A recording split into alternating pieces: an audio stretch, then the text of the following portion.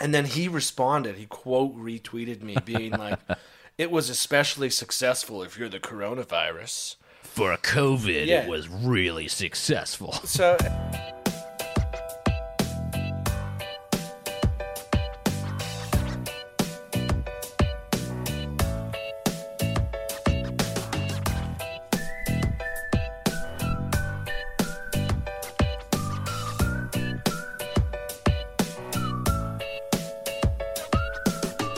Hello and welcome to Consumer Choice Radio.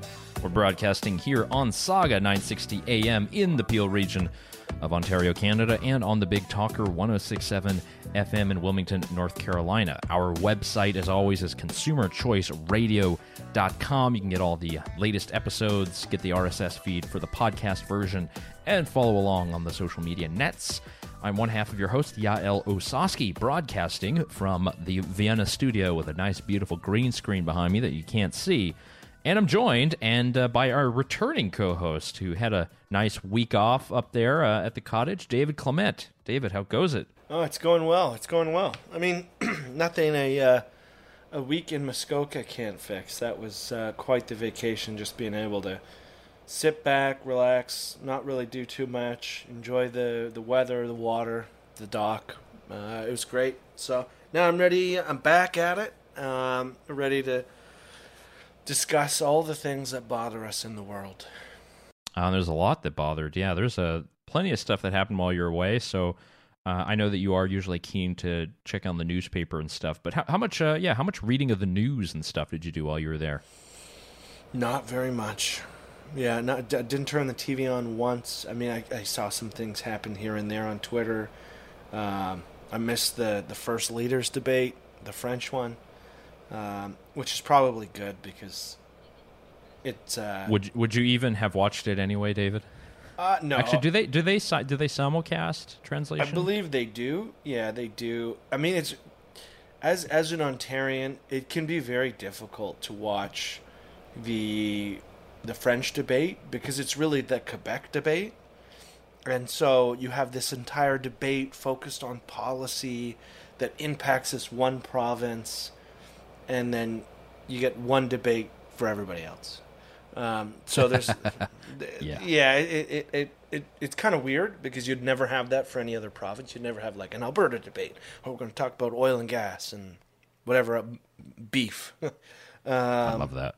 Yeah, so it's very true. Watching the Quebec one, it's just so strange because then the Bloc Québécois leader of the kind of separatist party in the federal parliament, is like kind of anointed because he is, at least in this round, like the only native French speaker.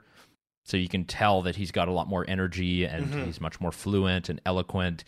And a lot of he gets so many questions, and it's just crazy because if you look at the entire country, the population and the share of seats and actually how much they can move things, it really isn't much. But, I mean, I would argue. So goes Canada. I would argue that the Bloc should not be in the English debate, not over linguistics, but realistically, the rest of Anglophone Canada cannot vote for the Bloc. They don't run candidates outside of Quebec. They don't run enough candidates. They should. I mean, yeah, they could, but they don't. Actually, I mean, they might get some people voting. I don't know, Dave, but I heard they're sniffing around the GTA looking for candidates like yourself. Well, so yeah. Yeah, I mean, I've written articles in the past, by the way, like trying to co-opt the Bloc Québécois because it's technically not supposed to be an ideological party. It's supposed to be a very focused on secession and independence, though it's become incredibly ideological. And it's basically your run-of-the-mill social democrat party. Yeah. And there's independence, which they really don't talk about much. It's the strangest of affairs. But yeah, that's its own thing. Canadian politics. We got a lot more coming. Election is only 2 weeks away. Yeah, about that. Okay, good. I already sent off my ballot, so sent that off, and I think I'll impact my small writing. We'll see. Probably not if I'm looking at the numbers, but. That's going to be very interesting to follow. I'm seeing a lot of back and forth. So on Twitter, we're seeing a lot of criticism of Prime Minister Justin Trudeau, who's having apparently some photo ops in hospitals. Yes. Saw that running around. Yeah, weird. And then I wanted to talk about a little a tete-a-tete that you had, a little Twitter exchange with his former advisor. Apparently, he's quote tweeting you, and you're having a back and forth about one of the conservative proposals. So give our listeners a little bit of background on that. Yeah, so Aaron O'Toole, he announced a policy called Dine and Discover. And what it is basically once the pandemic is over, or once it's safe, there will be a 50% rebate on food and non-alcoholic beverages at restaurants from Monday to Wednesday. And it sounds kind of like a quirky policy, but the idea is that once it's safe, you incentivize people to go out to restaurants, and because everything is 50% off, essentially, people are going to be more likely to go. It's really going to drive business to the hospitality sector and just kind of help them up off their behinds, because they've been obviously hit pretty hard by the pandemic. And so I had written about when the UK did this back in the summer. They did their own program that was pretty much similar. And it increased, I think there were 64 million meals that were claimed as a result of that policy. And so your liberal partisans were kind of poo-pooing the policy. I think Jerry Butts was like, oh, Aaron O'Toole is just virtue signaling. This could work or it could badly backfire. Almost as if he just didn't understand that, like, they ripped the policy from the Tories in the UK. Like, this has been done. And so I just tweeted, I was like, hey, FYI, this isn't new. The UK implemented it, and it was pretty successful. And then he responded, he quote retweeted me, being like, it was especially successful if you're the coronavirus. For a COVID, It was really successful. So, and there's two things here. So, one, the policy explicitly states, which I attempted to try and educate him on, that when it is safe. And two, if it is not safe for people to go to restaurants now, then why on earth are we having an election? You can't have it both ways. You can't say that, oh, like this would be dangerous if we implemented it now, even though that's not what O'Toole is suggesting. You can't say it would be dangerous if we implemented it now and defend hosting an election and having the Prime Minister host large in-person gatherings across the country and in many instances breaking whatever the provincial laws are at the time. So there's so much hypocrisy here. It drives me nuts. So yeah, that was the policy. Under normal circumstances, I don't really like these kind of like, oh, we're going to tweak here and tweak there. But at the same time, I mean, I think the hospitality sector has probably been hit the worst of all. And it would be nice to help them get back on their feet, because I think the Canadian Federation for Independent Businesses said that something like they took on an average of like 180 grand in debt over the pandemic. So it'd be nice to help those guys get off their feet. And I think only 30% of those businesses, they did a survey for this, only 30% of those businesses are making more or what they made prior to the pandemic. So 66% of businesses are still underwater. And to your point, this was like as the Brits would call it, a scheme. So it's 50% of the cost of food and or non-alcoholic beverages eaten in at participating businesses across the UK. It applied all day, Monday to Wednesday, throughout the month of August, in the year 2020, and the discount was capped at a maximum of £10 per head. Which I think is about Interesting. $15 or so. So it was tried, and I think in the UK it was very successful. I mean, that was the goal. Get more people out to restaurants, provide a bit of a boom. Obviously, there are questions about how much government money you're using for this and that. But the problem that we're seeing in the U.S. For most of the COVID stuff is that the money isn't being distributed at all. Like, people aren't able to get the money. You have all the people who are supposed to be getting it for rent payments and things like this, and the distribution is like under 20% in most areas. I don't know if it's the state governments that just aren't doing the job, or I wonder if it's bureaucratic. You don't have Kevin Costner, doling out the money like in this movie. Yeah, in Worth. Great, really separate aside here. Great movie. Anybody listening, I highly recommend the movie Worth on Netflix.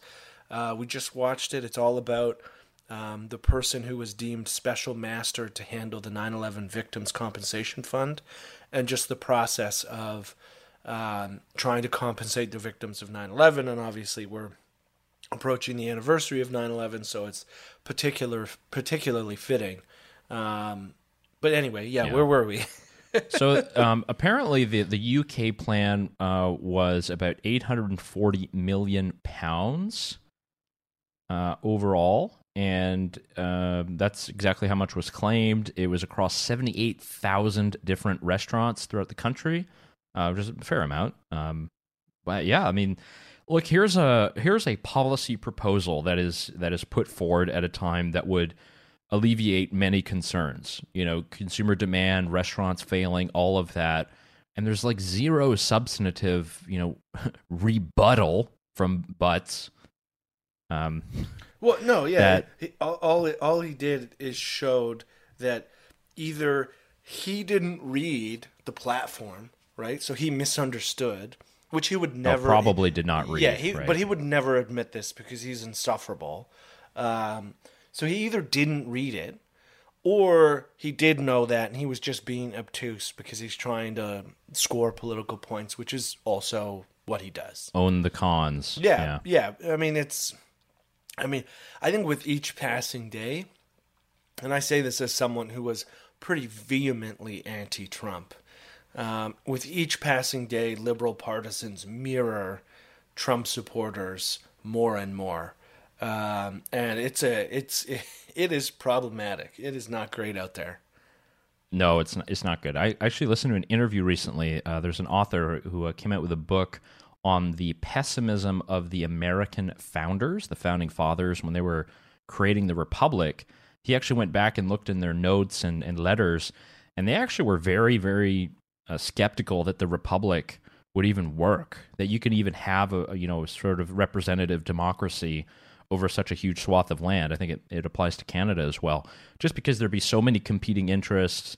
The partisanship was like a huge deal back then. That was George Washington's big thing.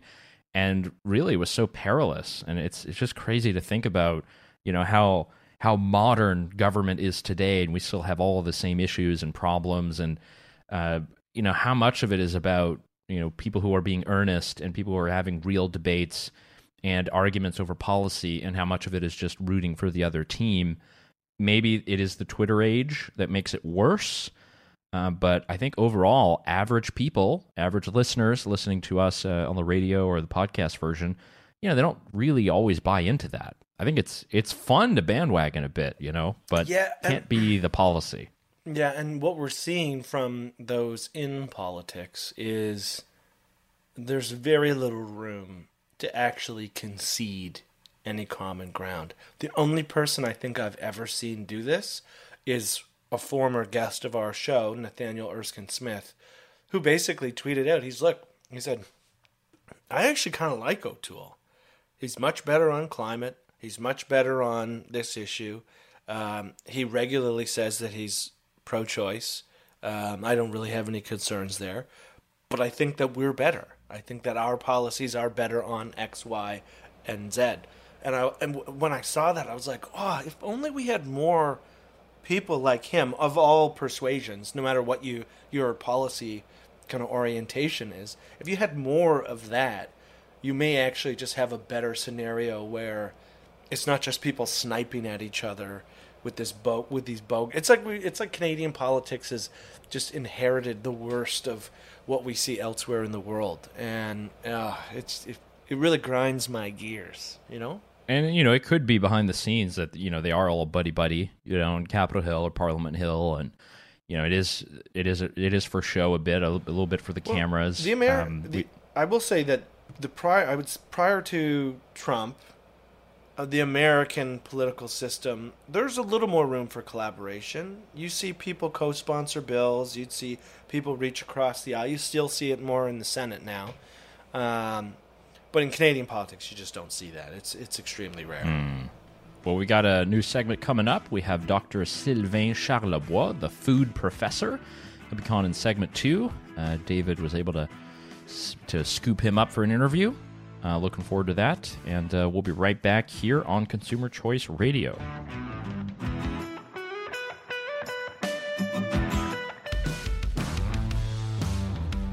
And welcome back to Consumer Choice Radio, coming to you on Saga 960 AM in the Peel region and on the Big Talker 106.7 FM out of Wilmington, North Carolina.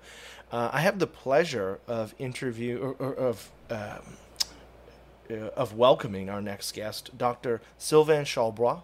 He is the Senior Director of the Agri-Food Analytics Lab at Dalhousie University, otherwise known as the Food Professor, and arguably Canada's leading scholar on all things food. So, Dr. Charlebois, thank you very much for joining us on Consumer Choice Radio.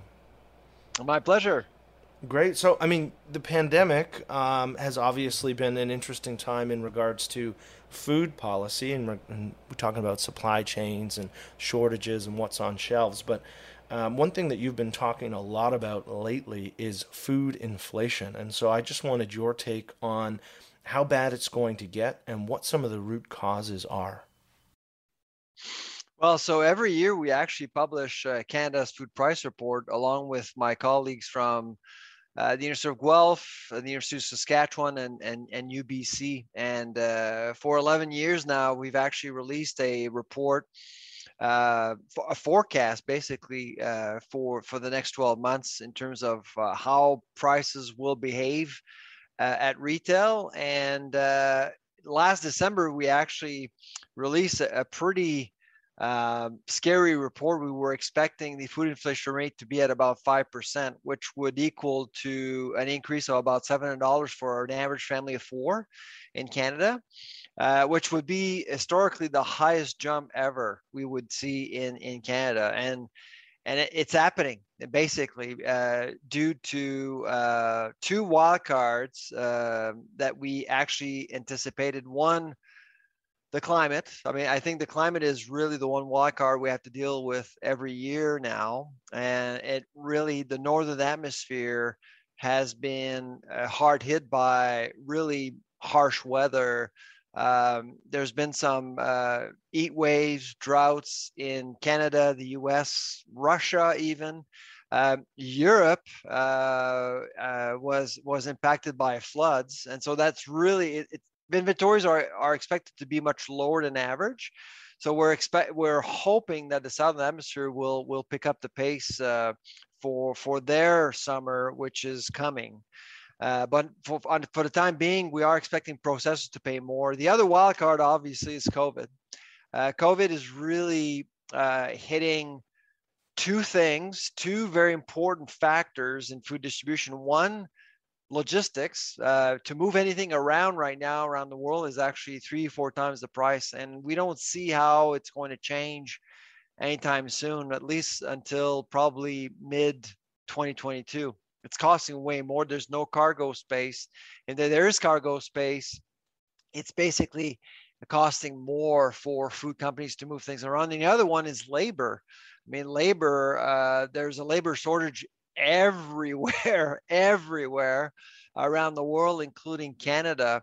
And so to retain staffing, and you need staff to get things done in the food supply chain, well, it's actually costing more. We're seeing collective agreements.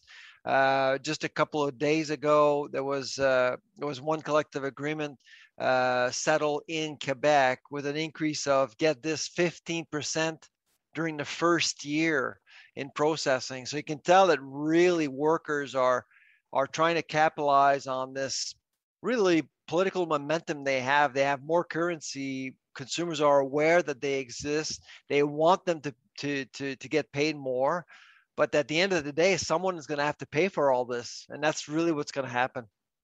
We're listening to Consumer Choice Radio. We're here with Dr. Sylvain Charlebois. I'll pick on David very quickly. David, it's actually the easiest name to say in Quebec because everybody knows Charlebois, Rabbi Charlebois. That's right. So we're not related. That's the unfortunate thing. Unfortunately, yes. I played that song at my wedding, Je reviendrai à Montréal. So one question that I had relates to what you're talking about with raising prices.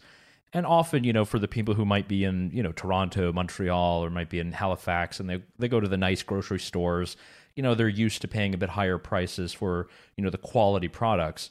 But what does this mean for sort of your average modest family? They might be on lower income. They have lower disposable income. What will that mean if prices on food, ordinary food items goes up? That's something that is not really focused on in this conversation. Yeah, no, absolutely. I think, well, first of all, when you walk into a grocery store, you have access to over 18 to 20,000 different products. So you have options as a consumer. And so what we're expecting from consumers is that most will trade down or laterally. They may actually change brand. The one thing that we've noticed also this summer, barbecue season hasn't been all that great for the meat trifecta, by the way. So meats are 20% of all the money we spend on food. And Canadians are actually walking away a little bit from the meat counter. Beef is up 10%, pork is up 5%, chicken is up slightly 3-4%. And consumers have noticed they're spending less. So we actually just got results from a report coming out of Nelson IQ, and pork sales are down 17%, chicken 12%, and beef 6%. So this summer wasn't great, and prices aren't dropping either. I know a lot of people are saying, "Oh, it's all about supply and demand." In meat counter economics, it doesn't work that way, really. Grocers will defend margins as much as possible, and they will set price point based on what they think the market can bear. That's basically how it works. Okay, so they're not going to bring down prices, because bringing up prices again after a period of discounting is very, very difficult to do. So that's why they don't play around with prices. They'd rather sell less and protect margins than basically give the product away for a while and try to bring these prices up again. So right now, what we're seeing are Canadians that are really more food literate. They know their options more so than ever before beyond the meat counter. So they'll look at vegetable proteins. Tofu sales are up, for example. Meat alternative sales are up. So you can see that really Canadians are looking beyond the meat counter to save a little bit of money. And obviously we're in the midst of an election. In your view, have any of the parties put forward any kind of serious policy recommendations in terms of tackling the rising prices for food? First of all, I'm actually shocked that inflation is actually getting a lot of attention during an election. Like, often you have some very populist issues, well, important issues, healthcare, for example. You often hear issues like, for example, public financing, women's rights. I mean, these are all very important political issues, but inflation is not a sexy topic to talk about as a party. But we have heard a lot about food inflation in recent weeks, which is great. I mean, people are concerned about the cost of living, and personally, I'm not overly worried or concerned about inflation in general in Canada, because we actually are expecting the inflation rate to drop. But we do look at one specific thing, food inflation, and we don't see the same picture, unfortunately. We are expecting food prices to go up. In fact, in the Western world, not just Canada, in the Western world, food prices are going up. They're going up in Europe. They're going up in the United States as well. And so Canada is not immune to all this. So obviously you have to be concerned. But the one party that I thought really did a good job in tackling issues that is within a government's control, as far as I'm concerned, is the Progressive Conservative Party. I think Mr. O'Toole presented a platform a couple of weeks ago, which I thought was really interesting. You can't really control, unless you want to fix prices at retail or regulate prices at retail or nationalize food distribution, which I don't think Canadians want. You can't really control food inflation, but you can control misbehavior. You can also look into issues that can bring prices higher, like the bread price fixing scheme, which occurred for 14 years in Canada. So no one has actually received a fine. No one has gone to prison. Where in the United States, whenever there's a price fixing scheme scandal erupting, people do go to jail and they are fined.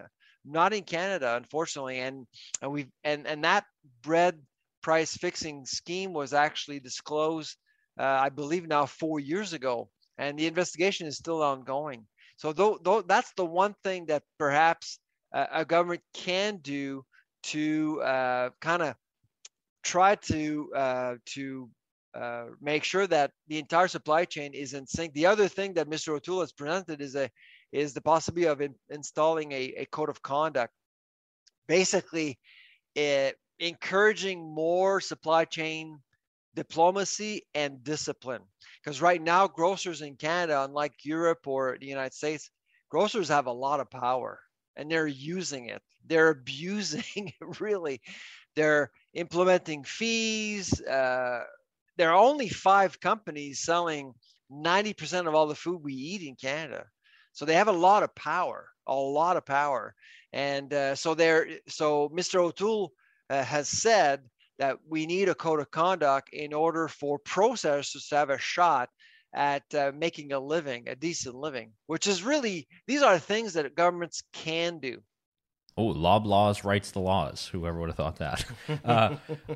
Exactly. One of David's favorite topics here has to do with, speaking of price fixing, supply management is something that hasn't really been an issue in this campaign. It was in the last federal campaign. We did hear a lot about it and a lot of the different kerfuffles among the conservative sort of front runners. What is the kind of status quo on supply management right now, and how does that actually impact families? And if you could explain that as well. I know not everybody is as well read as David on supply management, nor are they critical. So sort of what is the impact of that, and could there be some modifications to make it so that Canadians would pay less in grocery bills every month? Well, yeah, no, it's it's an important topic, but it's a topic that politicians tend to avoid now. And just talk to Maxime Bernier. He knows. I mean, the political costs that you have to pay as a politician to actually even question the existence of our supply management regime comes with great risks. That's basically the reality. That's why I'm not surprised to hear a whole lot. Now, in terms of affordability, I'm not convinced that supply management is actually pushing prices higher, generally speaking. They're very stable. If you look at chicken, eggs, milk, Canadians have been well served. The challenge, of course, is that we're seeing a very obscure and opaque industry. If you think of Buttergate, for example, when all of a sudden Canadians actually realized that cows were fed with a byproduct of palm oil coming from Asia, for example, when the Dairy Farmers of Canada's motto is all about Canada and Canadian through and through, all of a sudden people realize, and butter, the quality of butter actually was compromised. Butter was actually harder. And so people are willingly paying a higher price for butter, but they're expecting quality, but they weren't getting it anymore. So in my view, supply management or the quota system should remain in place, because tomorrow, if we get rid of our quota system, we would actually see an entire industry collapse in Canada. We're not competitive. However, it needs to improve. And I think that dairy farmers, especially dairy farmers, need to be made accountable towards the Canadian public much more so than they are now. Right now, what we're seeing are politicians giving out checks and they with zero conditions, which is really a mistake. And we'll have much more with Dr. Sylvain Charlebois after this break. If you want to watch the entire interview, we will put that on our YouTube page. You can see our YouTube page over there on consumerchoiceradio.com. We've got our full interview in video, so you can just see how we're looking. Stay tuned here on the radio. We'll be right back after these messages. It's nearly killed me, and my mind has put me on the edge.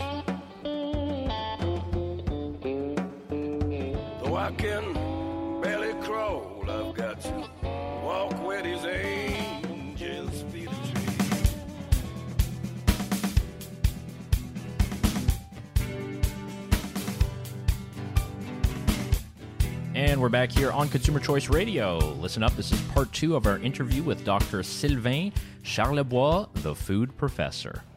Yeah, so I mean, on transitioning away from supply management, that's something that I've written about at length several times. Yeah, I know that it's something that you've kind of hinted at in terms of a possibility maybe at some point in regards to what our options are. From my point of view, I just can't find a justification to keep supply management when we don't do that for beef or for other agricultural products. So it kind of leaves me scratching my head. But I wonder, what is the best way forward? So if we are going to reform the system, obviously keeping them accountable is important to ensure quality. But is there a way where we could open up market share maybe a little more aggressively than the 2% here or 3% here to have a more competitive marketplace? Or have they just become so dependent on protection that that's not feasible? I for the longest time, I thought that supply management was absolutely an obsolete system in Canada. But what I've come to realize over the years is that there's too much fiscal baggage linked to supply management. The reason why I spent a year in Europe, in Innsbruck, Austria, in 2015, was to actually interview many, many people in the dairy sector as the quota system was ending in Europe. If you remember, over 13 years, they actually just got rid of their quota system. And now Canada is the only country in the world with a quota system. And so I was there to interview different dairy farmers, co-ops, dairy processors. And I must say the regime in Europe was very different in Canada. In Canada, it is impossible to find one dairy farmer who's not satisfied with the system. In Europe, there were levies, there were extra costs, there were variations between regions, between countries, and frankly, there were a lot of dairy producers who were dissatisfied with the system. Not in Canada. The other reality in Canada is that we're just north of a superpower called the United States. And the dairy sector in the United States is much more competitive than in Canada. So if we are to retain some capacity in Canada, in my view, we need to keep the quota system. However, instead of giving $1.9 billion just in compensation, whatever that means, I actually do think that we need to think about, encouraging some dairy farmers who are bringing that level of quality down, that level of competitive down, to exit the industry altogether. Because I actually do think that we have too many dairy farmers who are just not performing well. And this is the hard conversation we need to have in Canada. Yeah, well, I appreciate you joining us, Dr. Charlebois. It's been a pleasure, and I'm sure we'll have to have you back soon to talk more about food. My pleasure. Yael, great guest that we just had on the show, Dr. Charlebois. My Anglophone was showing in my original introduction of him. But yeah, I mean, we don't hold it against you. It's cool. Thank you. On behalf of the Quebecois delegation, you have forgiven me. Yes, with the Canadien Français, we will not hold you to it. So don't worry. But that was a very good interview. Great to go into depth on that, particularly for someone who follows this very closely from an academic perspective, but is very well aware of the policy debates and the different programs, and seems to be like a pretty active stakeholder, between the various lobbies and, some of these groups. And he provides research and advice, and it really seems like he's got his finger on the pulse. He's got his finger in the pie, as it were.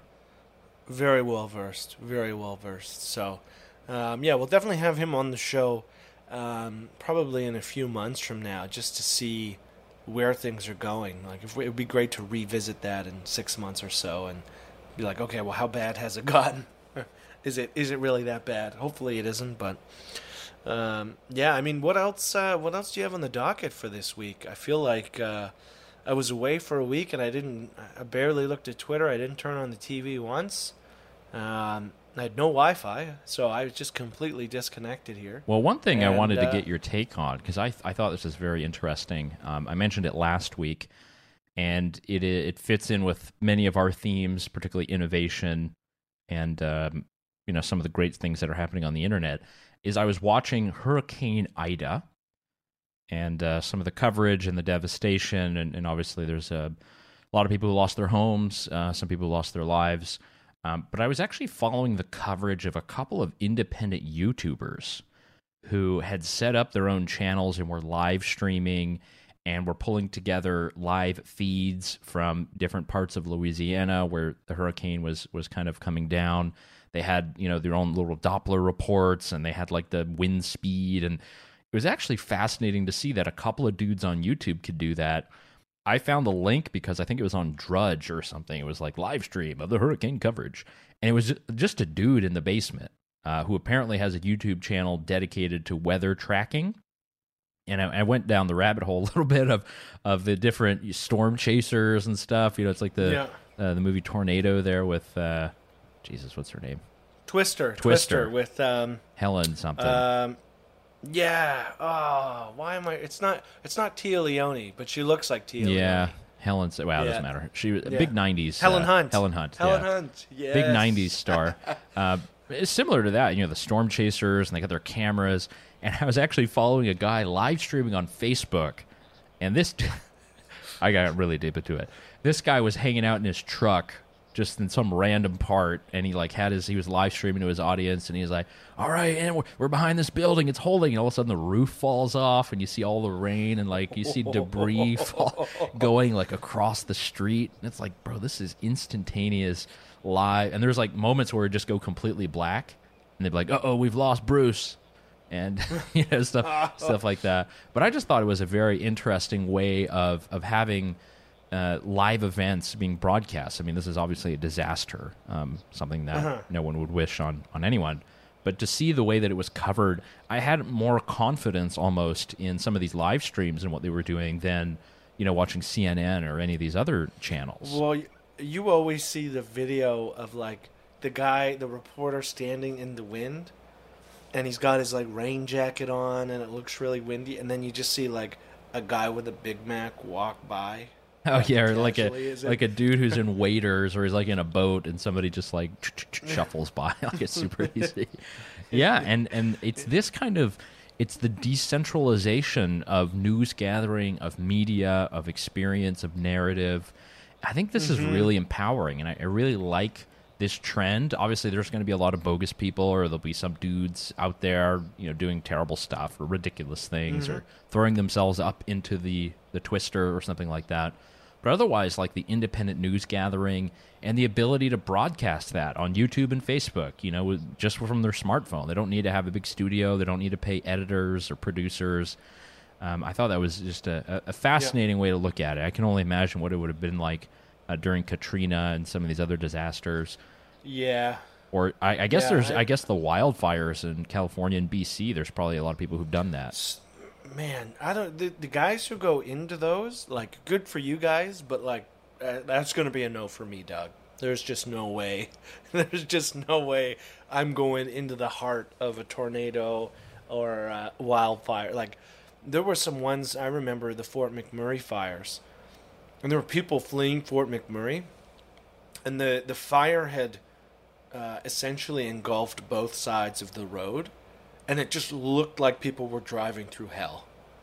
Oh, man. Because everything was on fire, there was smoke everywhere, and they're just driving through, and both sides of this 2-lane highway are on fire all the way up the trees, and so all you see is fire. It's that's not... I'm not going to volunteer to go drive into that with a camera for YouTube, but I appreciate the people who do.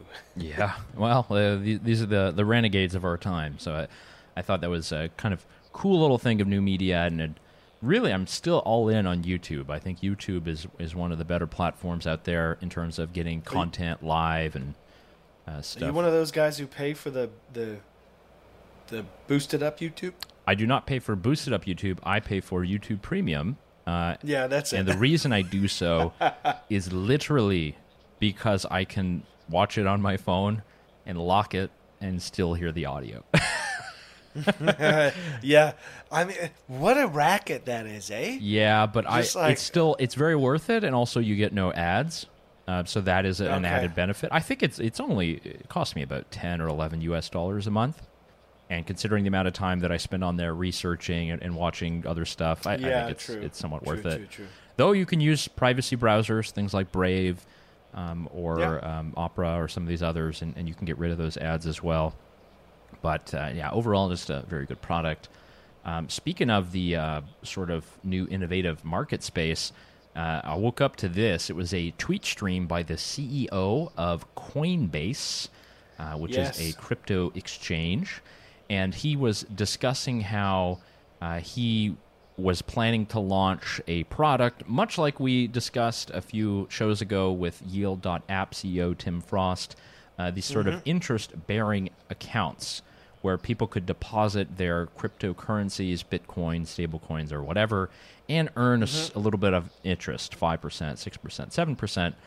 And apparently he had the team together. They were ready to launch the product. As a courtesy, they went to the Securities and Exchange Commission and said, hey, guys, we're doing this. We just want to make sure we're following all the rules and laws. Yeah. They proceeded to respond with all types of questions, threats, and perhaps investigations and lawsuits.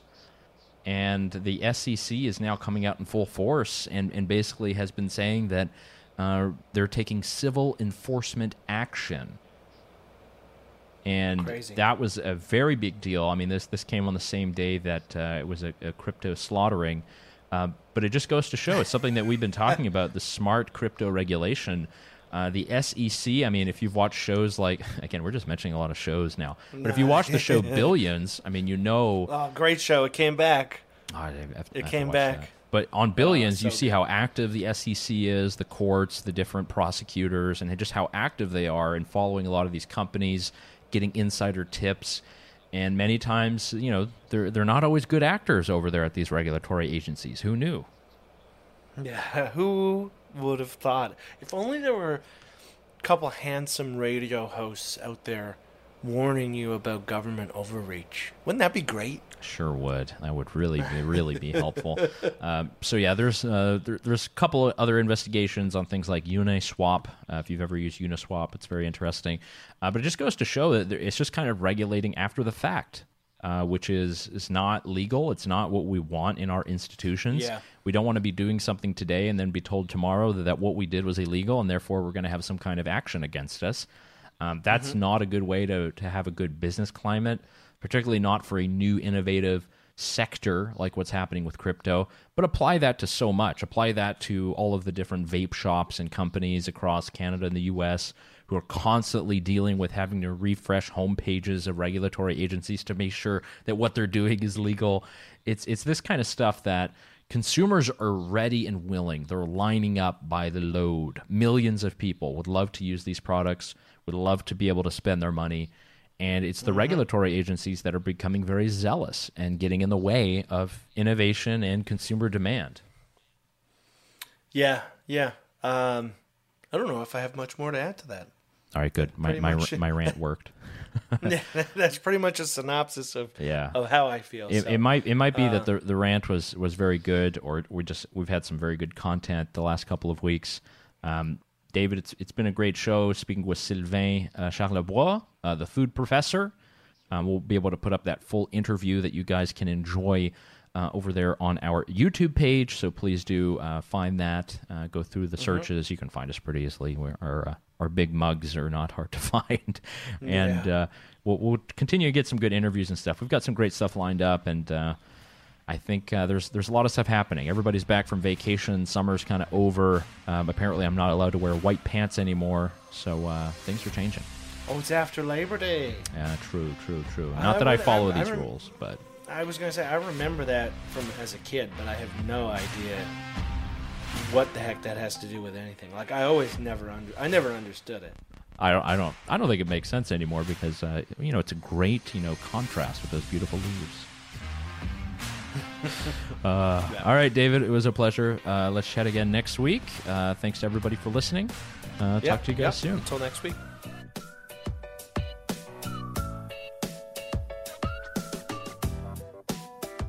And that does it for Consumer Choice Radio. Thank you for joining us for the hour, and for all the other past shows and archives, check out Consumer Choice Radio for much more.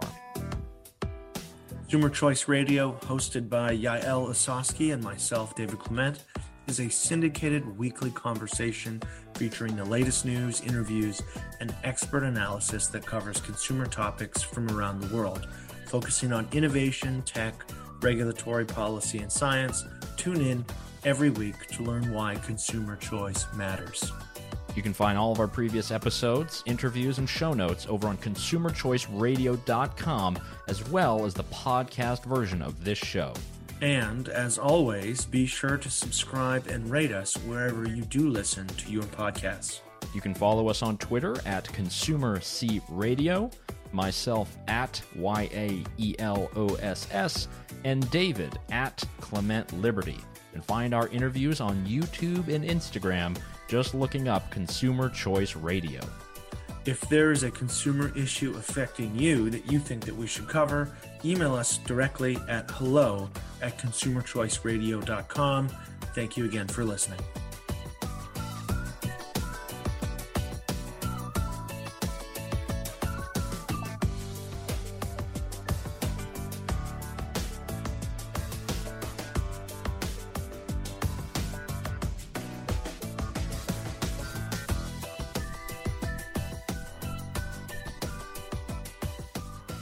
We have... In the name of Jesus. Oh, thank you.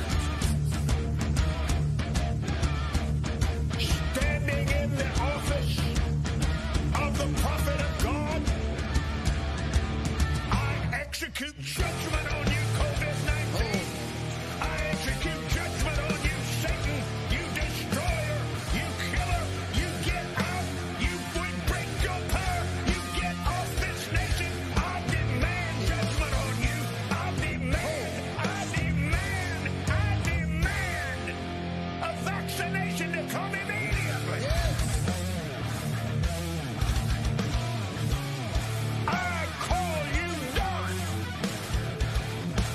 I call you doggone.